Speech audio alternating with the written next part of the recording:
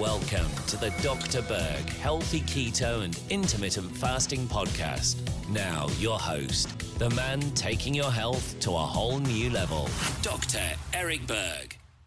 Today, we're going to talk about prolonged fasting and IGF number 1. Now, what is IGF number 1? I've done other videos on this, and it stands for insulin-like growth factor number 1. It's a hormone that is made in the liver. It's stimulated by growth hormone, and it acts like growth hormone in the body. So it's kind of an extension of growth hormone. Growth hormone is made by the pituitary. It goes down the liver. It triggers the liver to make IGF.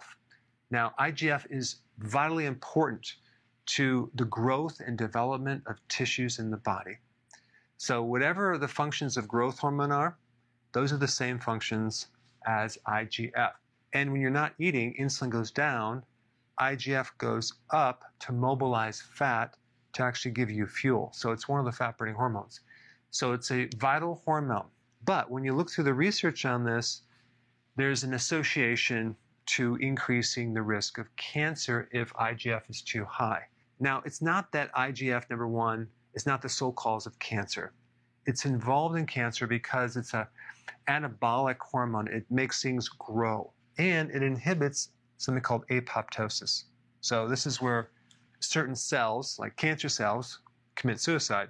Well, IGF number 1 can inhibit that. So that can kind of counter your body's ability to get rid of cancer. So it's known to promote cancer, prostate, breast, liver cancer.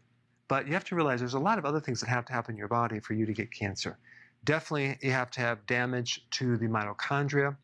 You have to have a shift in that metabolism to fermenting glucose.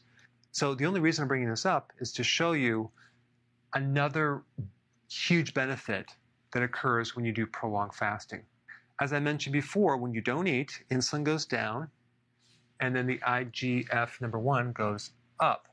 So when you fast for 3 to 5 days, you get a pretty good decrease in IGF number 1, like a 30% decrease. You're also getting a major decrease in glucose.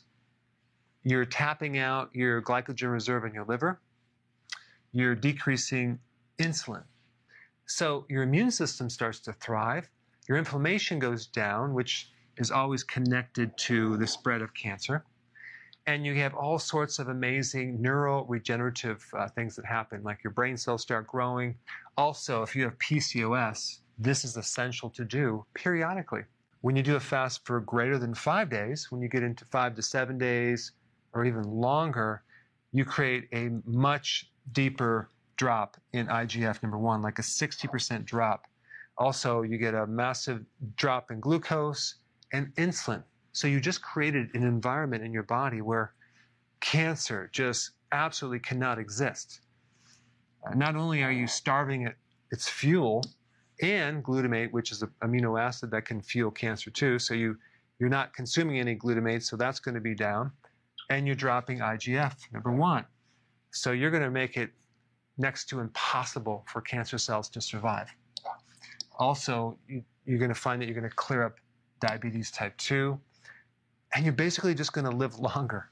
So doing a longer fast every so often is extremely therapeutic to your body. Now, if anyone tells you that prolonged fasting is harmful to your body or it's starving, I'm going to put some links down below for you to just look at to show you that it's absolutely really good for your survival of your cells to do periodic prolonged fasting. Now, if you've never done it before, you want to ease up into it and gradually do it, and definitely take nutrients while you're fasting. But you're going to find that after a day or two, your hunger is going to be completely gone. You're going to have energy. Your cognitive function is going to go up. It's going to be very, very beneficial. At 3 days into your fast, your cells start to resist stress and toxins, so they become stronger, which is just a survival mechanism. It's quite fascinating. The point of this video is just to increase your awareness on the benefits of prolonged fasting periodically, especially for cancer, and also just to make you aware of what's happening with IGF. This is not a bad hormone. It's just that when you do fasting, you're not just merely starving the cancer of fuel, you're doing some other very powerful things as well.